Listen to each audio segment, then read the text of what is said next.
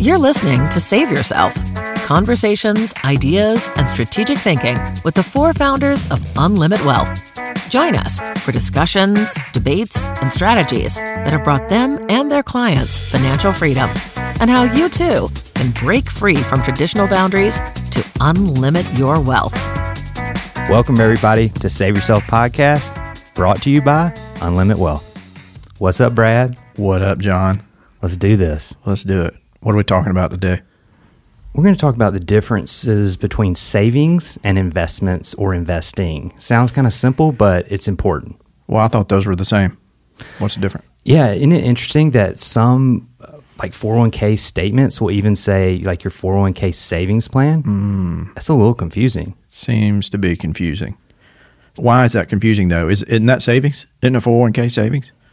Well, the way that we define savings is money that you can't afford to lose, you don't want to lose it, and it's probably earmarked for a future purchase. And we need access to that money, right? Yep. So that's pretty simple. We also define investments or investing as money that you're willing to take some risk with to try to get that high rate of return. Mm-hmm. But with risk, obviously comes the possibility of loss.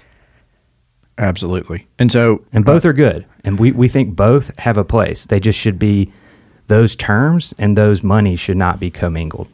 I 100% agree. And I think that, frankly, every client that we talk to has the reaction that I just had almost unequivocally when you say, what's the difference in savings and investing? They say, well, I thought that was the same. Mm-hmm. Well, and that's because that's what we've been told. We talked in episode 1 about the noise, right? Those two words, and I think it's a shame, but in our industry, financial advisory world, those two words get used together like that they are the same. Mm-hmm. When you sit down with an advisor, you hear a commercial, you hear another entertainer on the radio, but they're completely different. They have different jobs, right? So we believe that both are good, like you said, but nobody has capacity to invest until they create excess savings, right? So how would somebody create excess? So what does that even mean? Like, what would we use savings dollars for differently than we would use investment or investing dollars for? Tease this out for me, or please feel free to challenge this question. But don't all investments flow from savings? Yes, they do, as a matter of fact. So think about it this way. You get, whether you're an employee, so you get a paycheck, whether you're an investor and one of your investments comes due or fulfills, or if you're an entrepreneur or business owner, you do a job, you get paid for that job. And initially, upon deposit of those funds, they're savings dollars right then, right? They may not stay there long. People have mortgages to pay, they got employees to pay, they got bills to pay, they got to put gas in a car. Right, all those things go out from the savings bucket, right? And so until there's leftovers in that savings bucket, we don't have anything to invest. And people, a lot of times, and I've been guilty of this, will confuse that and think that, savings dollars, or when I'm saving money, it's just any money that I put anywhere that I don't spend right now. You gave the 401k example earlier, right? They would think they're saving money in their 401k. Well, a 401k is not a bad place to put money, but we wouldn't say that's savings. We would say that's investing money because there's opportunity for loss. There's risk involved. And it's not going to be liquid, not ready, accessible, especially if you're not 59 and a half yet. All those things that would go along with that. So what would you add to that, John? I think you nailed it. Remember back in the day when we'd go like speak to a group and we got like $1 in change, and then we went around as a bunch of real estate professionals. So we hand all these people little clear like sandwich baggies with $1 and pennies, nickels, quarters, whatever. Yeah. And then what was our question? Do you remember? It was something to the effect of, if you had this many pennies, or if you had this $1 left over at the end of the month, how many pennies of this $1 would you want to go in your savings bucket, and how many pennies would you want to go in your investing bucket? Something like that, right? Do you remember? And then the follow-up question was what, John? Because they kind of look at you with their head cocked sideways like, well, isn't that the same? Right. Well, my one memory from that I have is the real estate people are like, oh, I'd invest all of it, but that's a different crowd, right? Right. They're not scared. Right. Yeah. Think about it this way. Think about fixed expenses. Those are a given. Whatever those are in your household, that's your mortgage, insurance on the car, gas in the car, your cell phone, going out to eat, buying groceries, utilities, all those fixed expenses, right? There's some amount of money left over at the end of the month or at the end of the year.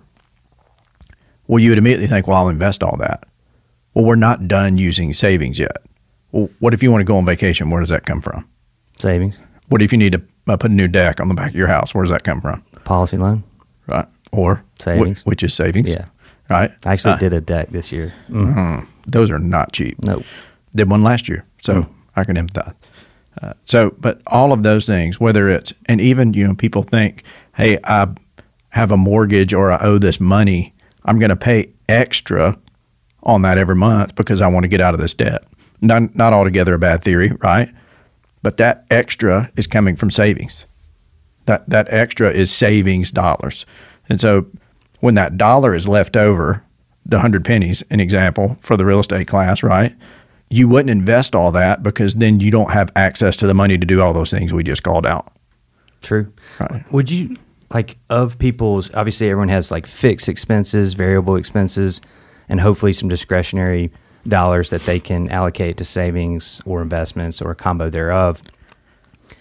But, this old school thinking of okay, try to save 10% or try to save 20%. I mean, that's, if somebody's saving 20% of their gross income, big number. That's stout. Mm-hmm. Well, even at that high of a level, would you say that which is bigger? Somebody's amount of, when that extra dollar gets reallocated to one of those two places or a combo, which bucket gets more? Generally, the savings bucket. Then why do the majority of financial services professionals ignore the bigger amount and just focus on the 10%? Or if they're lucky, their client can save 20 because they're tightening that belt and they're going to eat at Shoney's instead of XYZ restaurant, or shop at Walmart instead of Target, or I don't know, bad example. Let me answer your question with a question. If I'm an advisor or you're an advisor and somebody can invest $1 or save $1 and go use it for something that doesn't flow through the advisor's hands, which way does that advisor make money? Only if it flows through. Right. Only if it's invested through them or with them, right? So what? Again, not bad, right? So what we're gently saying is maybe the reason that financial services professionals don't analyze the bigger bucket, meaning the savings, is because they don't get paid on it? Could be one of the reasons. That's right. Right. And I would say, we're in that world, right? We have colleagues in that world. I don't think that's because the advisors in general are not treating their clients the best they know how. Sure. They're just doing what they were taught. That's right. Right. And what they've heard. Mm-hmm. So, but again, it's ignored. And it's, 10 cents on the dollar is the investing bucket, 15 or 20 cents maybe. Well, the other 80 cents just gets ignored. Mm-hmm. Right. Well, so if we can be just a little bit efficient with the 80 cents on the dollar and even just pick up some crumbs on that, well, if we had more savings, wouldn't we have more to invest? Yeah. If we had more to invest, couldn't we take less risk and get to our ultimate ending place, whatever that was? Yes. So wouldn't that be a good thing? Affirmative. Okay. I also think that if you look at someone's overall portfolio, when you have your savings dollars anchored to something that is predictable, where you have some guarantees, where you have some clarity about the future, in my opinion, actually allows you to take more risk with your investment dollars. I mean, I think, there's so many variables that are unknown in the game, right? Mm-hmm. In life, and especially in the investment game. And it seems like if you can just eliminate one of those variables and have it be a known, it puts you ahead of the class. Yeah, absolutely. Right. Well, I mean, like you said, how many knowns are in your life? Not many. Especially financially.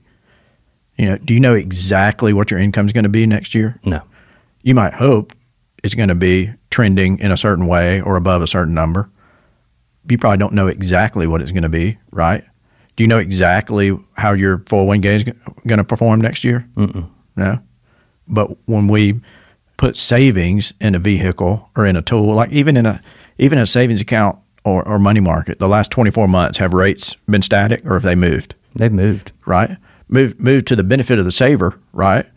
Not to the benefit of the borrower in the last 24 months. Is that accurate? That's right. So we don't even know in those what we deem to be safe, reliable savings vehicles, savings accounts, money markets. We still don't know exactly what's going to be there next year, right? True. Or the year after that, or the year after that. That's a fact. Is it comforting then to save in a place like properly structured dividend paying whole life insurance, where we know exactly what's going to be there next year and in year 5 and in year 10 and year 20, and there's no variables? I mean, with as much clarity as you can have with anything. That's exactly right. Which it totally helps. I mean, it helps mentally. I mean, a lot of the mental aspects of it, if we want to dig in, because again, like we said in previous episode, this is a lot of people's success or failures rely on human behavior. Right. I mean, that's a big component, and it's tough. Keeping up with everybody. Go with the crowd because it's more comfortable. So, Brad, I mean, this sounds like very simplistic, but to close this thing out, why do we put such a big emphasis on clearly defining and segregating savings from investments? Right. So I think that's important, because if you don't segregate those and treat them differently, you're going to be in the mindset of the masses where I'm just going to hope everything works out. I'm going to set it to the side in my investment account, 401k. I'm just going to spend. And, it's almost like you always chasing your tail, right? If we are more efficient with our savings, though, in other words, choose a proper vehicle to save money in and flow our investment opportunities from there and back to there, well, that bucket always expands. And so if we have an ever-expanding pool of capital, our savings, well, then we have more and more opportunities that we can take advantage of to create all the things that everybody wants, more passive income, more freedom of time, more freedom of cash flow, all those things that we want. But if we ignore the savings piece, which is 80% of what flows through everybody's hands, at least, is our savings dollars. If we ignore that, well, then we're ignoring 80% of our capacity to grow our net worth.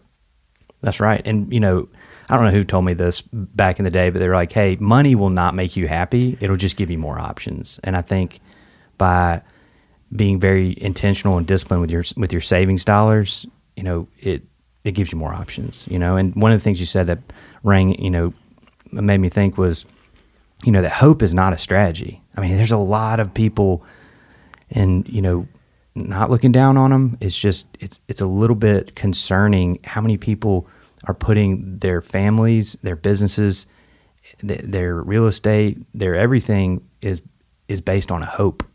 And there's really not much certainty in there. And, hope that your growth stock mutual fund does 12% every year for the next 30 or 40 years. Yeah. Like that. Yeah. Yeah. I mean, history doesn't really repeat itself, but it rhymes. Great. You like that one? Love that. That's the little golden nugget there, like John that? Blaylock. Yes, right, I love it. All right, guys, we're going to close it out here. Thank you for joining us on this episode of Save Yourself Podcast. Adios. You've been listening to Save Yourself, conversations, ideas, and strategic thinking with the 4 founders of Unlimit Wealth. To learn more about Unlimit Wealth or to make a personal appointment, visit us online at unlimitwealth.com.